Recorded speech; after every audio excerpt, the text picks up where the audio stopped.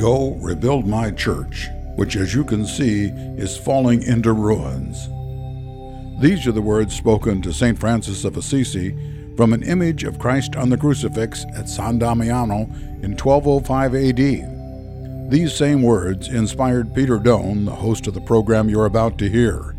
Peter challenges all of us to rebuild not the brick and mortars of our church buildings, but our personal faith and relationships that will rebuild and strengthen the church. Now here's today's program. Hi, I'm Peter Doan. And I'm Leslie Doan. You're listening to the radio broadcast, Go Rebuild My Church. In this broadcast, we explore ways to put into practice the words spoken to St. Francis of Assisi by our Lord Jesus, and how this theme is relevant as we seek to bring renewal to the church today. Our passion for renewal was ignited when we came home to the Catholic Church 14 years ago, and that's when we heard the call to rebuild and joined efforts with many other renewal movements within the church. You can learn more about our journey home and our lay apostolate dedicated to renewal in the Catholic Church by visiting our website at www.catholicdiscipleshipministries.org. Our prayer is through the ministry of this radio program and our lay apostolate, we can provide pathways for you to join the rebuilding process and experience renewal. We want to welcome listeners joining us for the first time today. In our broadcast, we look at the sacred scriptures, excerpts from the Catechism, the lives of the saints, and the teaching of the Church as we seek to challenge individuals, families, and local parishes to rebuild and renew the Catholic faith here in America. Okay, well, today we continue our series, Rebuilding a Missional Church. And in our last broadcast, Peter and I shared what we believe is a critical truth about the Lord's purposes for His people. His heart is both to build and rebuild His church here on the earth. So last week we saw this constant theme in the Old Testament. We looked at several scriptures where the Lord promised to rebuild His people as well as their structures. And then we also spent some time discussing the book of Nehemiah. It's a wonderful book and gives us a picture of how God's people were called to rebuild the walls of Jerusalem after they had been destroyed by the Babylonians. Amen. And then we turned our attention to the New Testament in Matthew 16, where Jesus led His disciples to the area of Caesarea Philippi in northern Israel, which is about 25 miles from the northernmost part of the Sea of Galilee. Here is where Jesus revealed that He was going to build a new ecclesia, a new assembly, a new people. I compared Caesarea Philippi to a three-dimensional picture frame. As we studied the history and geography of this area and what Jesus did there, we gained several insights into this new assembly, the church that He was going to build. Now, Jesus led the disciples to the mountains of Caesarea Philippi and the pagan temple of Pan, where the gates of Hades spewed stream literally from its rocky cliffs. From this strategic location, Jesus declared the foundation of His church and declared that its formation would involve a battle within the gates of Hades opposing the gospel's advance.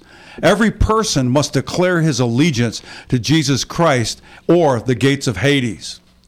We also learned last week that Caesarea Philippi was like a modern-day resort that offered beauty, relaxation, and hedonistic pleasure. However, it was far removed theologically, morally, and socially from the strict Jewish culture of the disciples that they were used to. Now, Caesarea Philippi also had a dark side. It was a place of pagan worship and political power. The original name of the city was Paneas, in honor of Pan, the pagan god of shepherds and flocks. Now, Herod the Great built a temple here for Caesar worship. And after Herod's death in 4 BC, his son Philip renamed the city Caesarea Philippi. Archaeologists have also noted that there were about 14 different temples dedicated to different pagan gods in this area, and we also had the privilege to visit there on our pilgrimage to the Holy Land, didn't we, Peter? Yes, we did, Leslie. And like so many pagan gods, Pan was famous for his sexual exploits. The worshippers of fertility cults and agricultural gods engaged in sexual relations and temple prostitutes in his temple in a disgusting attempt to arouse divine power and blessing upon the crops or herds. It really was a place of perversion. The reason it's important to understand the history and geography of this area is because both the Church Fathers and most recently Pope Francis teach us that making the Holy Land known to us is actually a means of transmitting the fifth gospel. And this is so true. Caesarea Philippi has great significance in the sacred scripture, as it is the opposite place where people would have imagined Jesus would make such a great revelation of who he was and what he was going to do, that is, to build his church. In fact, it is believed he stood right in front of the cave that was thought to lead to Hades, where pagans would make sacrifices to Pan, amazingly, including sacrificing their sons and daughters. Now, there's two important things to note here, Leslie. First of all, Jesus reveals himself in a place that was known for pagan worshiping. It was the last place you could have found Jesus and his disciples, but it signified his reign and authority over other gods and shows that his Father was the only one that deserves to be worshiped through him. And secondly, then, Jesus' visit to Caesarea Philippi also signified his challenge to his disciples and Christians to confront evil and overcome it instead of hiding from it or even denying it. Well, last week after we recorded our broadcast, Peter and I definitely had some divine connections that confirmed to us that our present emphasis on rebuilding the missional church must indeed begin by looking at Caesarea Philippi. First, we had not looked ahead to the Sunday Mass readings, but the gospel that was proclaimed on Sunday were these very scriptures recounting Jesus and the disciples at Caesarea Philippi. Then in the Criterion, and that's the newspaper of the Archdiocese of Indianapolis, Archbishop Thompson points out these same scriptures, saying, "Who do you say that I am?" is the question Jesus asks each one of us, and our answers determine both our relationship to him and our ability to follow him faithfully. And we were pointing that out last week, Leslie. I know. Then lastly, the pastor of our home parish, Father Richard Dorr of Our Lady of Mount Carmel, gave a wonderful homily on these same scriptures. He summed it up by asking the faithful, are you a fan of Jesus or a follower? Yeah, that was amazing. So this brings us to our final summation of this powerful scene in sacred scripture. Jesus took them to Caesarea Philippi, and he brought them to the place that symbolized paganism, idolatry, perversion, and even hell itself and its own kingdom. The question posed to the disciples in that place is also posed to each one of us. He asks each of us the same question: who do you say that I am? Now, each of us need to decide if we believe he is the Messiah, of course, the Son of God, and we need to make a personal, intimate, direct confession of just who Jesus is. This question must be answered the same exact way that our first Pope, St. Peter, answered that question. Now, if the church is built or rebuilt on anything less than a direct, followed by a clear confession, we are not in the correct starting point for both building and rebuilding that Jesus talked about. In fact, Romans 10:9 and 10 tells us that if we confess with our mouth Jesus is Lord and confess in our heart that he's raised from the dead, we shall be saved. Well, for the missional church, the rebuilt church, this should become the starting point for each of us. And in turn, we will become the foundation upon which all will join the rebuilding process and move from maintenance to mission as the Lord's church. Amen. Now we're going to take a short break now. And when we return, we'll look at how St. Peter's confession leads us to the next step in the process of rebuilding. That is, developing our personal relationship with Jesus Christ. So please stay with us. You're listening to Go Rebuild My Church. This program is underwritten in part by Willie and Deborah Wood in memory of their parents, Woody and Joyce Wood, and Bill and Elsie Brooks. Catholic Radio Indy thanks the Wood family for their support. Have you ever thought about joining the Catholic Church? Have you just wanted to explore the Catholic faith? All you need to do is call your local Catholic church for more information. We are always happy to help you in your journey to discover and learn more about the Catholic faith. We have classes that are almost year-round, and the classes and information sessions do not involve making a commitment, and there is no pressure to join. Please call your local Catholic parish for more information today and start the journey of one day possibly becoming Catholic as well. God bless. Welcome back to our radio program, Go Rebuild My Church. Today, we are continuing our series of broadcasts, Rebuilding a Missional Church. In our last segment, we discussed the scene at Caesarea Philippi where Jesus promised to build the church and how St. Peter's confession becomes the model for all of us if we are indeed desiring to be a part of the Lord's plan. That plan is no less than rebuilding a missional church that mirrors the Lord's original design for the church. Now, Peter, if we're to model our confession after St. Peter, where will that lead each of us? Let's say, really, if there's one phrase which can get Catholic social media arguments going, it is to have a personal relationship with Jesus. On one side, there are folks that argue it's a phrase stolen from evangelical Protestants as empty in its meaning. They might also charge that it shuns the communal aspect of Christianity. In fact, a few years ago, I heard a priest literally talk about the downside of talking in these terms. On the other side, some Catholics use it freely because they believe it identifies a missing piece of Catholicism, which you haven't emphasized enough in recent generations. As a matter of fact, when we interviewed Sherry Waddell a few weeks ago, she brought that point out to us. Well, I think many evangelical Christians may get the impression that being a Catholic is all about performing set rituals, observing church laws, holding certain doctrines. Perhaps this may be because some Catholics have given them this view of Catholicism. Yes, it may be true, but this is not what two of our most beloved popes have taught us. Here are some quotes from Pope St. John Paul II and Pope Benedict XVI, showing that Catholic Christianity is a matter of personal, living relationship with our Lord and Savior, Jesus Christ, a relationship that is meant to grow ever deeper. And to be deeply personal. Amen. First of all, the proclamation of the Word of God. Conversion means something by a personal decision, the saving sovereignty of Christ and becoming his disciple. That's Pope John Paul II in his encyclical letter, Mission of the Redeemer, Leslie.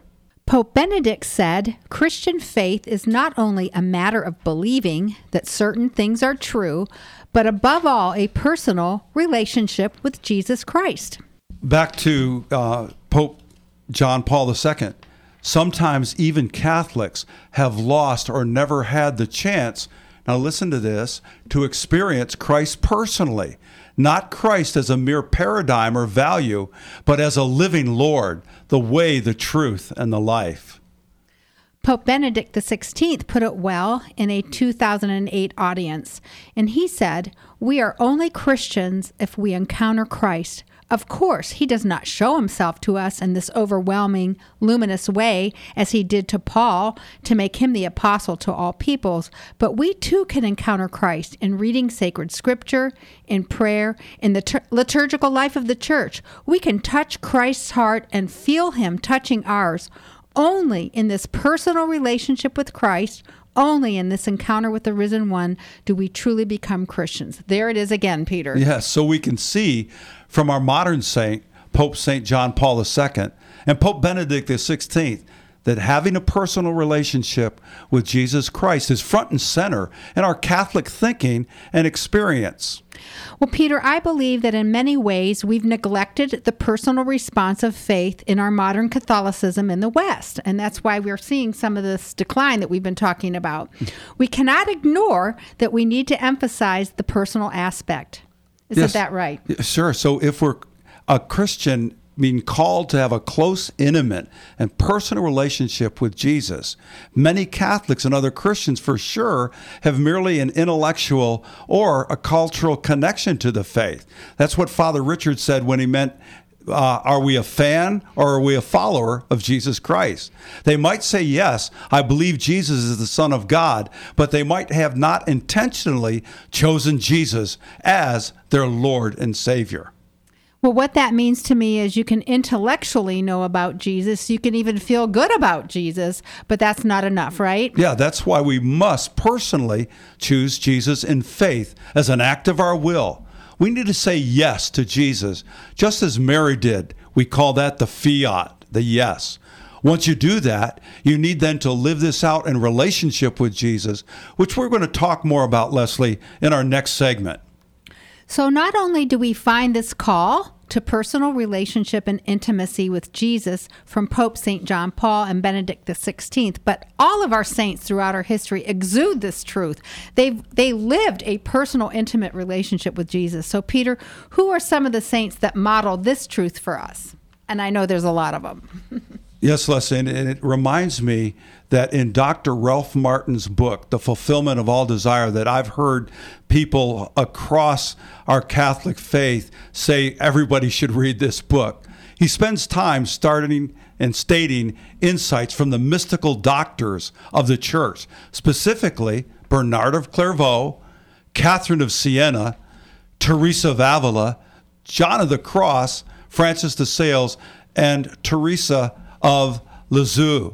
The biblical worldview of these saints was rooted in having that personal relationship with our Lord Jesus Christ.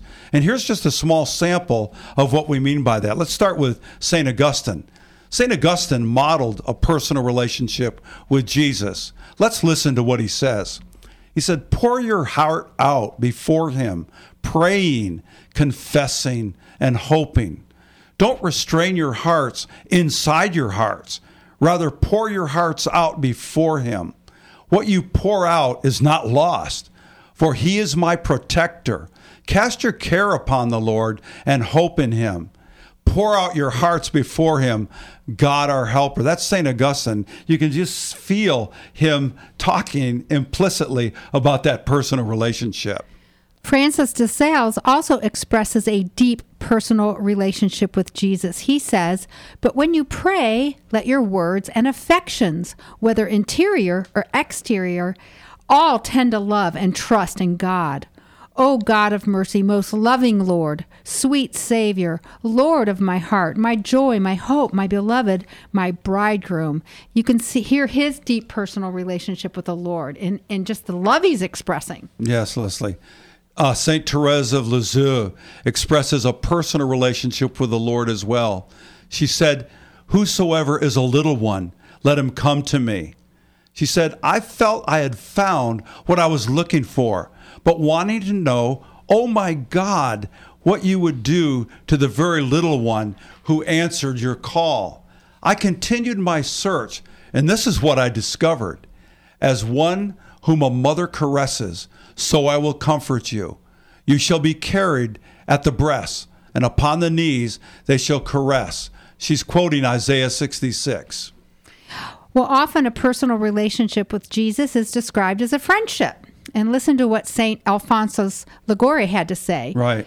He said, "Acquire the habit of speaking to God as if you were alone with him, and with confidence and love as to the dearest and most loving of friends. Speak to him often of your business, your plans, your troubles, your fears, of everything that concerns you. Converse with him confidently and frankly, for God is not wont to speak to a soul that does not speak to him." Mm-hmm. Once again, there's that deep personal relationship. Yes. Now, please stay with us as we take another break. And when we return, we'll continue with our series, Rebuilding a Missional Church. You're listening to Go Rebuild My Church. This program is underwritten in part by Willie and Deborah Wood, in memory of their parents, Woody and Joyce Wood, and Bill and Elsie Brooks. Catholic Radio Indy thanks the Wood family for their support. An interview with Father Trenton Rauch and his story on how Catholic radio influenced his vocation. I was not struck by lightning and knocked off my horse. I had a lot of time driving in the car listening to the radio, and I just gotten to a point where I would prefer to listen to something that would be intellectually stimulating. And at the same time, I was learning about the faith, particularly the apologetics. Catholic radio, building faith, building vocations. Like coming up for air, like a time of rest after a big race, like a good meal after a long day. Jesus, what you need, just when you need him. Catholic Radio Indy. You're listening to the radio program, Go Rebuild My Church, and we're currently in a wonderful series of broadcasts called Rebuilding a Missional Church, and we're learning that the heart of God is to rebuild that which has fallen into ruin in our church.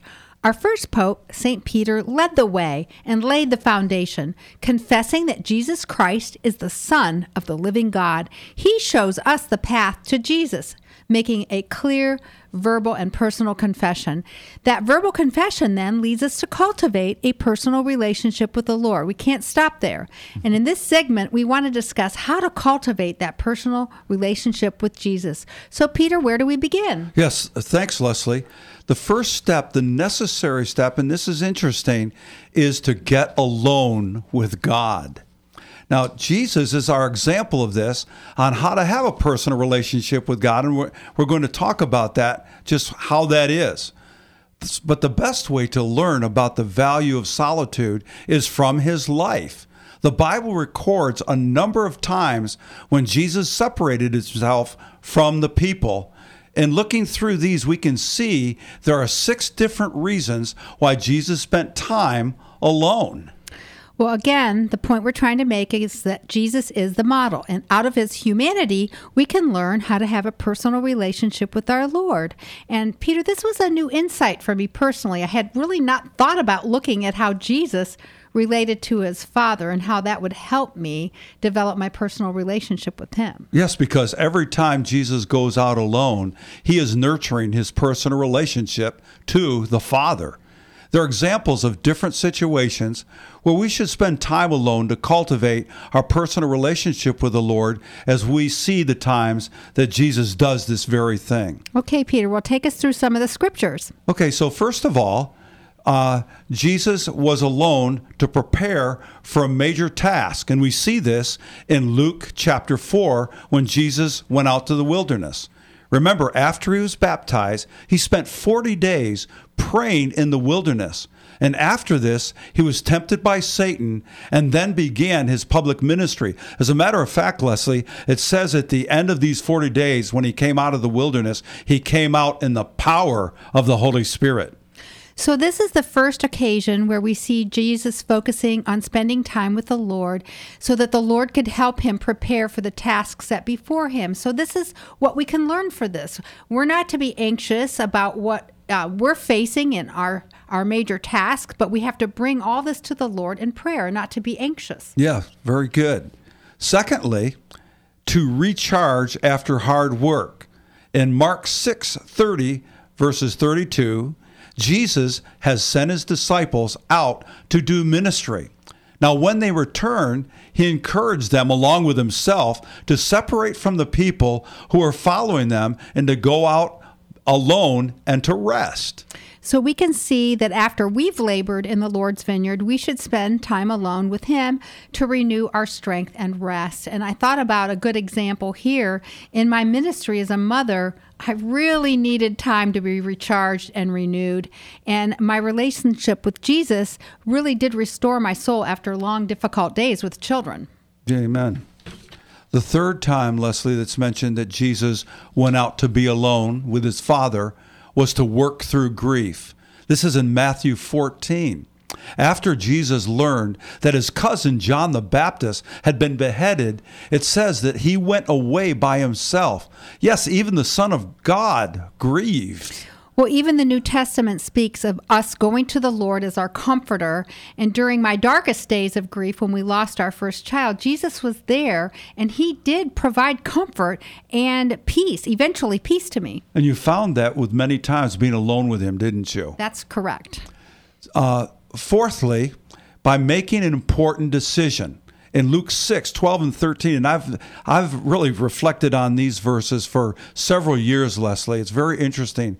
But early on in his ministry, Jesus spent the whole night in prayer alone with his Father. And then the next day, he chose his 12 disciples to become the apostles. Well, obviously, when we are getting ready to make a big decision, we need to use our reason and good judgment. But we also need to get alone with the Lord, spend time with him to get divine guidance. And it's pretty easy. I mean, there's times like you're choosing a spouse, buying a house, selecting a college, applying for a new job. All of these times, get alone with the Lord and develop your personal relationship with him and seek his guidance. Yes. The fifth time that Jesus was alone was in Luke 22, and we're all familiar with this. hours before Jesus was arrested, he went to the Mount of Olives, and he took a short distance away from his disciples to pray. He was in great emotional agony, knowing what he was about to face. Right. He spent time alone with the Lord. And let's just face it, life is difficult. We face many troubles that cause us emotional agony. And our personal relationship with Jesus is where we can find strength in the time of trouble. And Peter, you and I could not have survived without the Lord's help when we were dealing with our son and he was battling addictions at a very difficult period in our life. And he met us there. Yes, and the Lord was very faithful and caused that situation to work together for the good, where at times we thought it could never happen. Then finally, the sixth time that Jesus is seen focusing on his relationship with the Father is that he went out alone to pray. Many times in Jesus' ministry, as we see in Luke 5:16, he spent time alone in prayer. This is the capstone idea here today, Leslie. When we spend time alone with Jesus in prayer, we are developing our personal relationship with him, just as he did with his heavenly Father.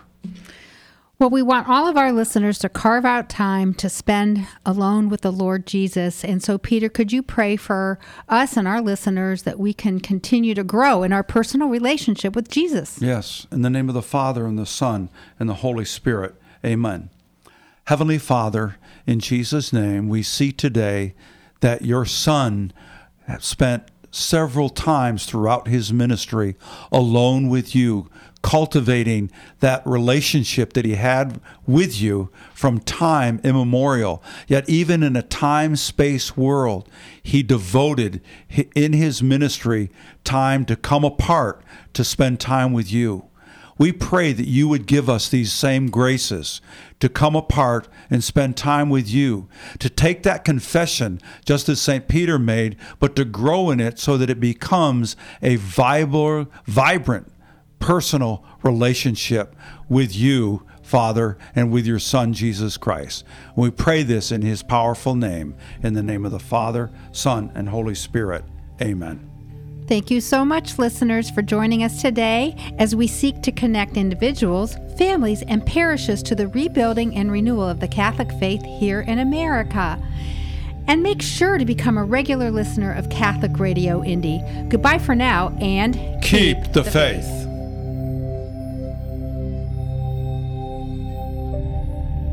You've been listening to Go Rebuild My Church with Peter Doan. Podcasts of this program are available at www.catholicradioindy.org. You can hear the Holy Mass every day at 8 a.m. right here on Catholic Radio Indy.